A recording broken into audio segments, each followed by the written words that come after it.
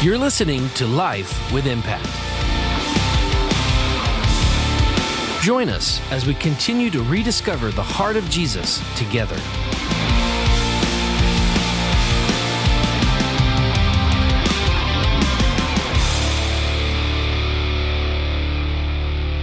I'm reading out of the New Living Translation. All right. The serpent was the shrewdest of all the wild animals the Lord God had made. One day he asked the woman, "Did God really say you must not eat the fruit from any of the trees in the garden?" "Of course we may eat fruit from the trees in the garden," the woman replied. "It's only the fruit from the tree in the middle of the garden that we are not allowed to eat. God said, 'You must not eat it or even touch it. If you do, you will die.'" "You won't die," the serpent replied to the woman. "God knows that your eyes will be opened as soon as you eat it, and you will be like God, knowing both good and evil." The woman was convinced. She saw that the tree was beautiful and its fruit looked delicious, and she wanted the wisdom it would give her. So she took some of the fruit and ate it. Then she gave some to her husband who was with her, and he ate it too. At that moment their eyes were opened, and they suddenly felt shame at their nakedness. So they sewed fig leaves together to cover themselves. When the cool evening breezes were blowing, the man and his wife heard the Lord God walking about in the garden. So they hid from the Lord God among the trees. Then the Lord God called to the man, "Where are you?" He replied, "I heard you walking in the garden, so I hid. I was afraid because I was naked." Thanks, Amber. Wow, you get claps for even reading. Good job. So this is the second week in this series out of many one. Last week, Dustin shared that we can't create unity, only God can. But as members of the body of Christ, we're challenged to maintain that unity. And when we lay down our pride and lay down our agendas and ask God to step in, that's the groundwork for unity that begins. So we're talking about community today and how God wants us to be in community with us, and how that community with him then helps us to be in community with each other. If you're new to this idea of faith, maybe even just investigating what Christianity is, this idea of God wanting to be in community with you might be a little bit confusing. Whether you're an introvert or an extrovert, or maybe a combination of the two like me, you were created for community. So I thought I would walk us through some of the verses in the Bible that talk about us getting that time of community with God, because he is the creator of the universe and he wants to spend time with you. So the verse that I'm starting with is Genesis 1:27, and it says, "So God created human beings in his own image. In the image of God he created them, male and female he created them."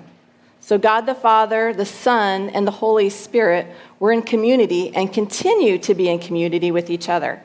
Before the earth was even created, those three persons of the Godhead lived in this perfect and fulfilling community. So community is a part of God's character. So we could say that God is community, and because of that, we're created to reflect that aspect of his character to those around us. I think it's why we crave being known and knowing others. That's a part of it. So I want to jump back to some of the verses that Amber read. It's in the Amplified version. We're just going to read verses 8 to 10 together, and they'll be up on the screens, and you can follow along. "And they heard the sound of the Lord God walking in the garden in the cool afternoon breeze of the day. So the man and his wife hid and kept themselves hidden from the presence of the Lord God among the trees of the garden. But the Lord God called to Adam and said to him, 'Where are you?' He said, 'I heard the sound of you walking in the garden, and I was afraid because I was naked, so I hid myself.'" So just recently, about 5 weeks ago, we started a women's small group, and we're going through this book, and it's called Find Your People. It's by Jenny Allen. And it's this idea of building community in a lonely world. And one of the passages that we first started reading was this Genesis passage. And I began to dig into these verses a little bit, and it just really was impressed on my heart that God truly designed us to be in community with him. We know that God created the Garden of Eden as this perfect place. As Scripture says, it provided trees that were good to look at, and they were good for food. There were plants of all kinds. There were animals. There was a river that flowed through the Garden of Eden that watered those things. And then God created Adam and Eve to live in that garden, and the climate was perfectly suited for the humans that were there. Adam and Eve were not clothed while they were there because they didn't need the protection from the environment because it was suited for them. But as we read in verse 8, Adam was saying he knew the sound of the Lord God walking in the garden. So Adam and Eve knew the sounds of God coming to meet them to go for a walk in the garden. They knew what it was like to go for a walk with him and to talk with him. Think about that. That's pretty amazing. If you go for a walk with someone, I have a friend, Danielle, that I go for a walk with every once in a while, and we're walking, but we're not walking to walk. We're walking to catch up. We're walking to talk, to see how each other's days went. I did the same thing with a friend about 9 years ago. There was a gal who taught middle school. She was a middle school teacher, but she also coached the cross-country team. And so my kids got involved in that, and so she asked me if I wanted to help coach cross-country. I knew nothing about running or any of that. So she taught me along the way, but I don't think I would have stuck with it as long as we did, except for the fact that every day that we ran, her and I were talking, getting to know each other, talking about our days, solving all the world's problems just in that time that we ran. And it was all because we had that communication going while we were running. So I can really picture that when I think of Adam and Eve just walking with God in the garden, talking with him, talking about their day together, him telling them about the plants and the animals and what they're doing and why they're there, him telling them how much he loved them and cared for them. It's just such a beautiful picture. But it wasn't just this one time that Adam talked with God. This was a continual thing. This was the ongoing conversation that they had all of the time. He knew what sound to expect when he heard God walking in the garden. It was a normal and regular occurrence for them. God knew them intimately, and he loved them, and he spent time with them. Of course, we know how it all ended. We know that Adam and Eve thought that they knew better than God, and they could be like God, so they ate of the fruit. And so once that sin entered the picture, it kind of changed the relationship between God and man. The relationship in no way ended. In fact, after God had passed the judgment for their sin, he gave them hope and told them that a Savior, Jesus, would come through woman. But throughout Scripture, we can see so many examples of how God wanted to remind us that he wants community with us. I have another example I wanted to share with you. It's from Exodus chapter 3, and I'm going to read you these verses. It has to do with Moses.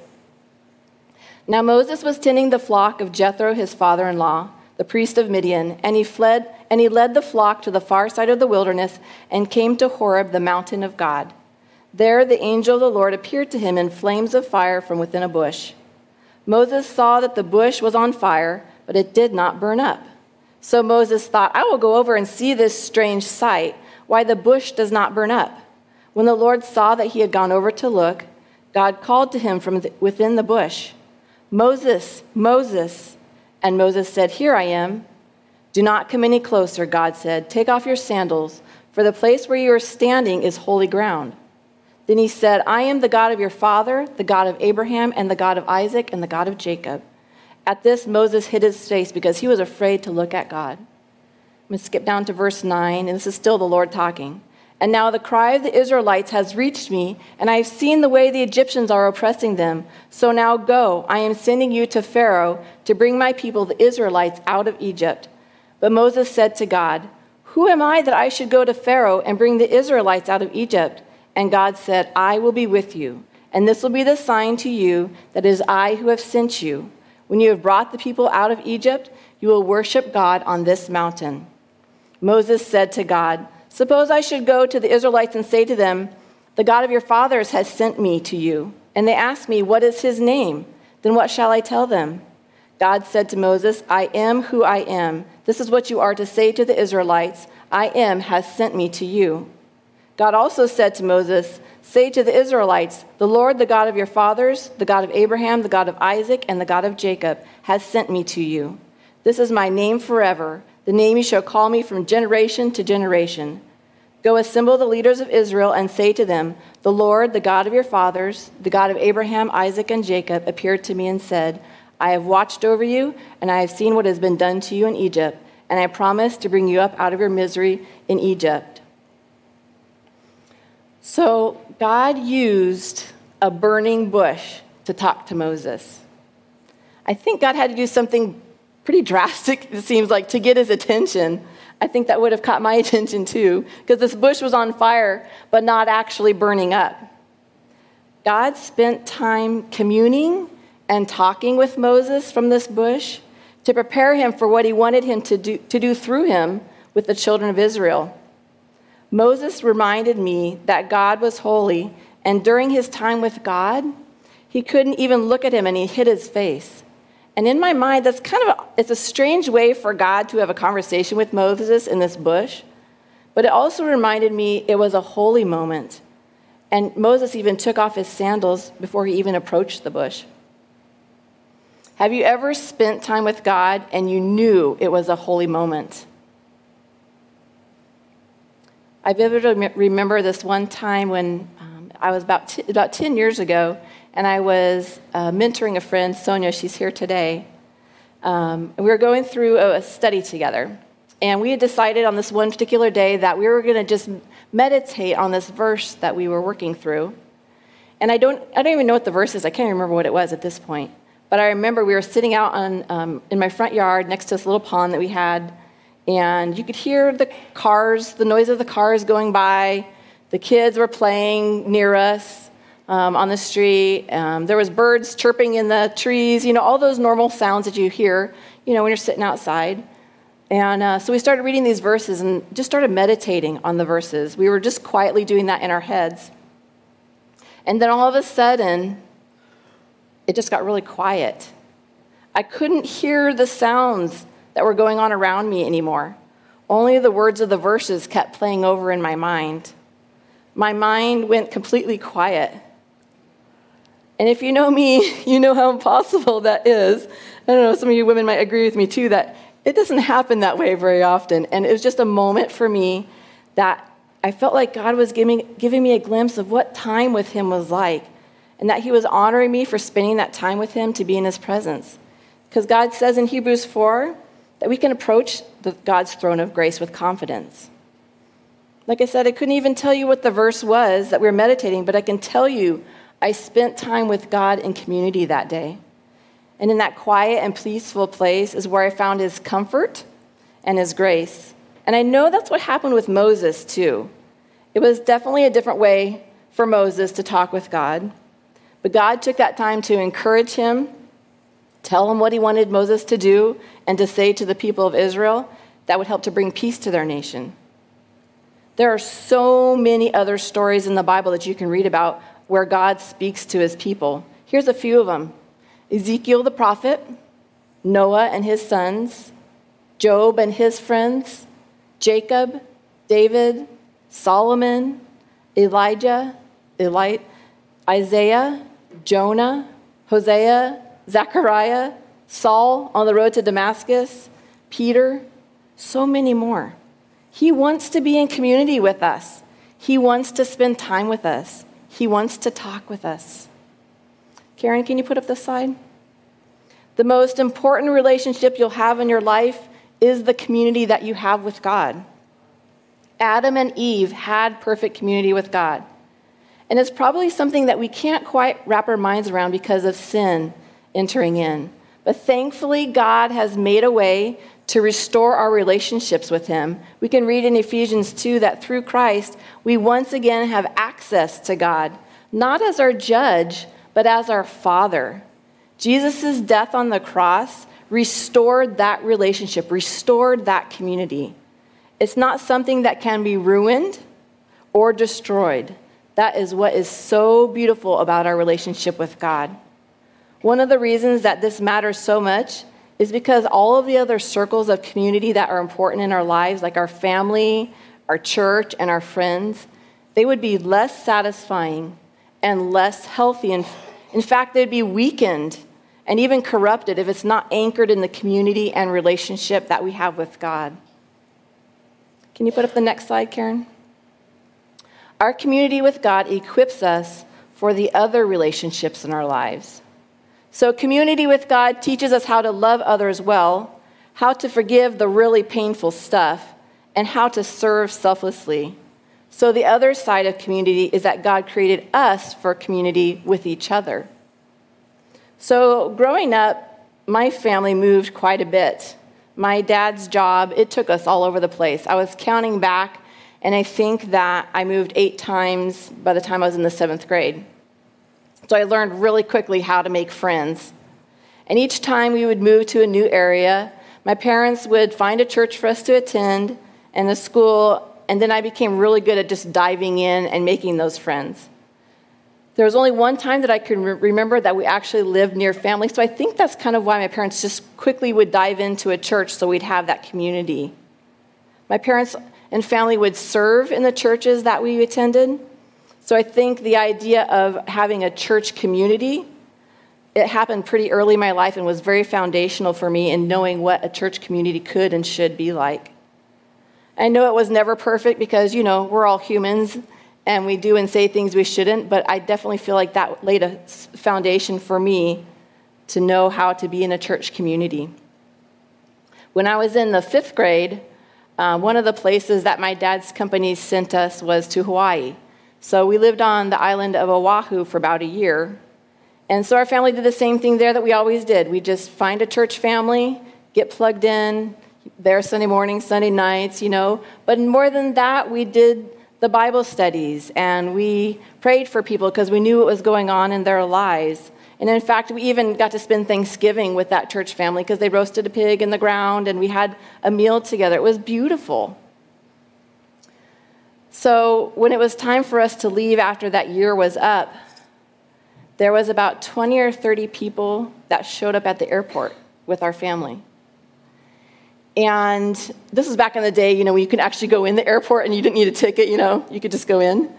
And my sister reminded me, we were talking about this between the service. They rallied, they surrounded us, they prayed over us. Some of them had brought their ukuleles, that was the part I forgot, and they sang over us. It was so beautiful. We had the idea of community. Do you imagine that happening today? No, not really. What would it be like to share meals weekly? Pool your resources to meet the needs of others around you. Know about the things going on in people's lives and praying for them, the doctor's appointments, the things like that. Crying and hugging with losses and with joys. But the thing is, our reality is somewhat different today.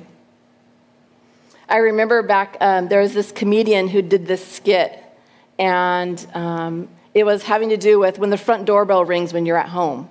And he based it on 20 years ago, but it's probably closer to like 30, if we go back 30, 40 years versus today. So there's this setting of this family, and they're all sitting around in the living room watching TV. It's a weeknight, and all of a sudden the doorbell rings. And so everybody jumps up, mom and dad jump up, the kids jump up, they slide to the front door, turn all the lights on, and they open the door and they're like, "Hi, what are you guys doing here?" "Oh, we just thought we'd come by." And the dad goes, "Look we have company, come on in." So they come on into the house, and the mom goes into the kitchen and she's got that cake that's only reserved for when you have you have company come over. So she pulls out the cake and they go sit at the table. They cut the cake and everybody's eating cake, having coffee, talking, and this time just goes by and they can't believe how long they stayed and chatted and talked.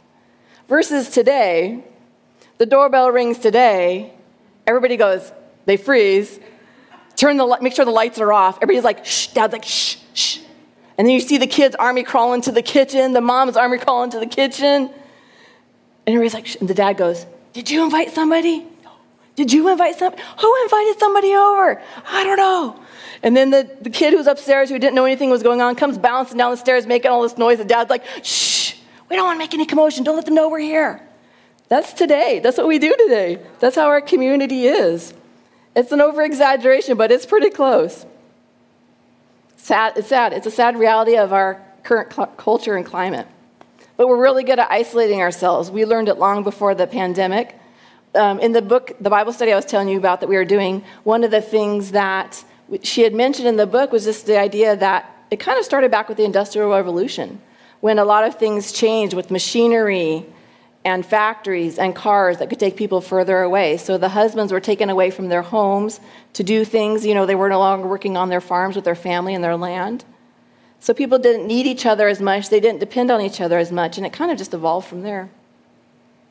But let's go back to that idea of the community I was talking about that had weekly meals together, that pooled their resources to help those in need, that prayed with each other. And we have an example of that in the Bible in Acts chapter 2. So together we're going to read verses 42 through 47. And it says, "All the believers devoted themselves to the apostles' teaching and to fellowship and to sharing in meals, including the Lord's Supper, and to prayer.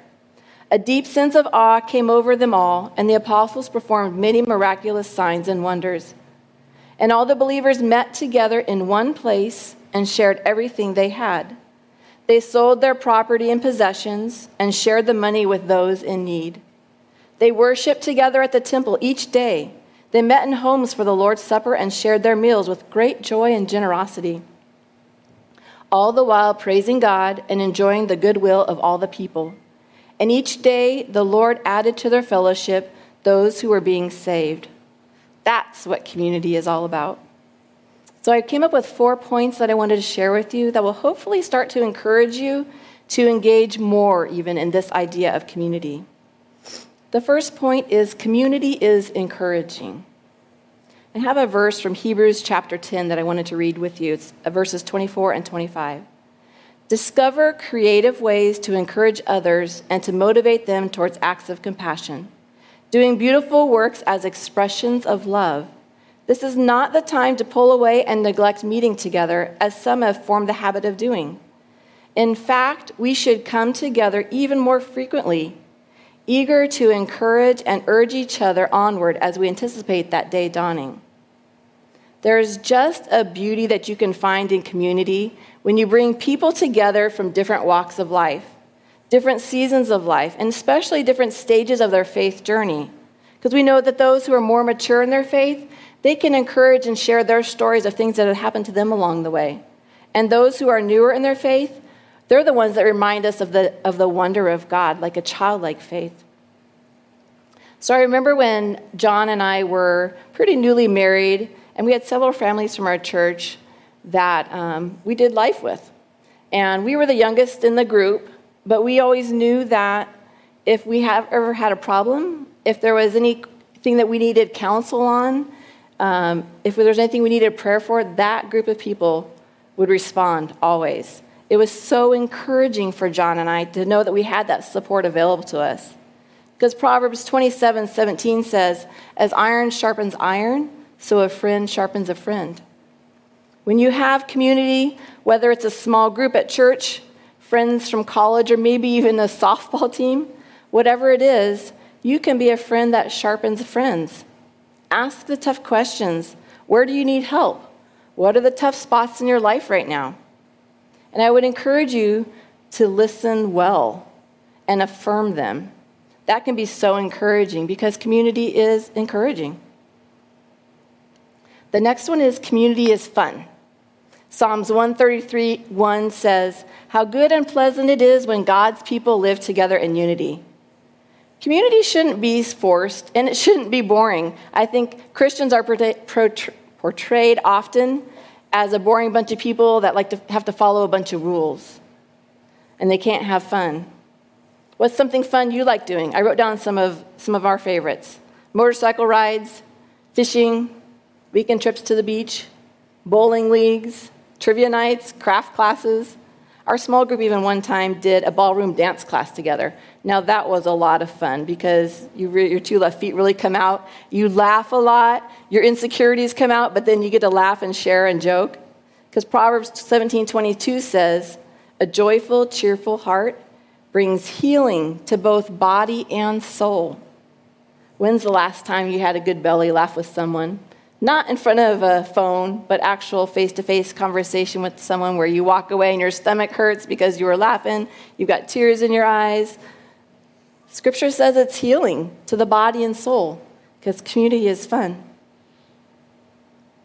The next one is community attracts the Holy Spirit. Matthew 18 talks about the followers of Jesus, and when the followers of Jesus are together, the Holy Spirit is there. A good example, of course, is the Acts 2 church that we were talking about earlier. They made it a habit to eat together, to worship together. Others were attracted to this community because they saw something different in these people who continued to meet together. The difference they were seeing was the outpouring of the Holy Spirit through them. And it says the Lord added to their number daily those who were being saved. Daily. That's amazing. Because of the working of the Holy Spirit. Something to remember about this one in particular is that it's not just a Sunday thing. Be a Jesus follower every day in the context of all your communities, because community attracts the Holy Spirit. And the last one is community fosters love. Colossians 3:13 and 14 says, "Bear with each other and forgive one another if any of you has a grievance against someone. For as the Lord forgave you, and over all these virtues put on love, which binds them all together in perfect unity." I also looked this up in the Passion Translation. I really like the way this was worded. It says, "Tolerate the weaknesses of those in the family of faith, forgiving one another in the same way you have been graciously forgiven by Jesus Christ. If you find fault with someone, release the same gift of forgiveness to them. For love is supreme and must flow through each of these virtues. Love becomes the mark of true maturity." So remember how I said earlier that community with God equips us for other relationships in our lives? Well, this is where the rubber meets the road. This is probably the hardest part, but the most rewarding part of community. This is where you get the chance to be vulnerable with your safe community. This is where your ugly comes out. In my small group this past week, we were covering the area of accountability. And over the years, I've had accountability with quite a few ladies, but in this study, we're being challenged to go deep even within that small group. So we had a list of questions during the week that we had to answer, and I wanted to read some of those questions to you. Why am I worried? What problems am I facing? How am I insecure? What sin am I fighting? What am I learning? What am I controlling? Sheesh. I told the ladies in the group I just wanted to throw that book across the room. I didn't want to think about it. I didn't want to write my answers down, and I surely didn't want to share my answers to that. But you know what happened when we shared some of those answers? When I shared some of my answers, some of the ladies shared theirs, and we had a deeper connection. Some of my stuff is ugly, and yet at the end, someone thanked me for having the courage to share. Sometimes we have to forgive those in our community. We have to learn to be gracious and forgive. In our community with God, we've been forgiven, so now we get to live that out and share that same forgiveness with others. Sometimes we have to tolerate the weaknesses of others, recognizing that we have weaknesses ourselves. And sometimes we have to show love. The end of verse 14 says, "Love is the mark of true maturity." It can be really difficult to commit to community, especially if we're guarded or prefer being alone. But community is God's desire for us, and it's a sign of mature faith. Because at the end of the day, when we are growing in our relationships with others, we're growing in our relationship with Him. So I have some practical ways to help you to begin building some of that community. So for the people who have walked with Jesus for a little bit, start by evaluating the time that you're spending in community with God. Maybe it's making time to sit quiet and listen to hear His voice, or maybe it's spending more time reading His Word. But for some of you in this room, it might even be a conversation about starting community with God. And just know that we are here as a pastoral staff, as leaders, as prayer team, to talk and answer any of the questions you might have to begin that community with God. Spend some time thinking about the people around you. Can you go deeper with the group you now have? Or do you need to invite some new people into your group to find some of that community? The thing is, you have to be intentional about it. You have to make the first move. It's going to be awkward, but it'll be okay. Some ways that you can be intentional: get involved in a small group. That's an easy way. You know, we have some new ones that are going to be starting in July. Look those up when we have them, show them up, and show up to those groups. That's a real easy way to be part of a community. Maybe it's the one-on-one discipleship programs that we have going. Talk with me, talk with David, talk with any of us about that. Let us get you plugged in with someone who can do some one-on-one discipleship with and grow with and build that community. What about serving? Being a part of the different serving teams we have here at Impact. That word, keyword is teams. They're teams of people who get to do stuff each week, every other week together, and be a part of that small community in a way that just honors our church, but also helps you grow your community at the same time. Because wouldn't you like to walk in the door and know some faces, know some people's names, and see what a joy that is to you? Remember that God created you to be in community with him and with others. So now it's time to go get started on that journey together. Let's pray. I'm going to have the band come up at this time. God, we are so thankful for just the design of community, how you have given us as an example with the Father, the Son, and the Holy Spirit, and how we can have that relationship with you, and what a beautiful thing that can be. So we're so thankful and grateful for that. I pray that you would be with us as we even begin to maybe be prompted in our minds to some of the things that are going on in our world, that we can start to begin to have some of that community with others, that would be willing to step out, even be awkward, but to get to know some new faces and get to enjoy and be a blessing to others in our community, Lord. We thank you. We love you so much for community. In your name I pray. Amen.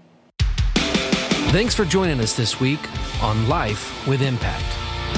Be sure to follow us on Facebook and Instagram at Life with Impact. And to watch the full virtual service, make sure to check us out on YouTube at Impact CC. Have a great week.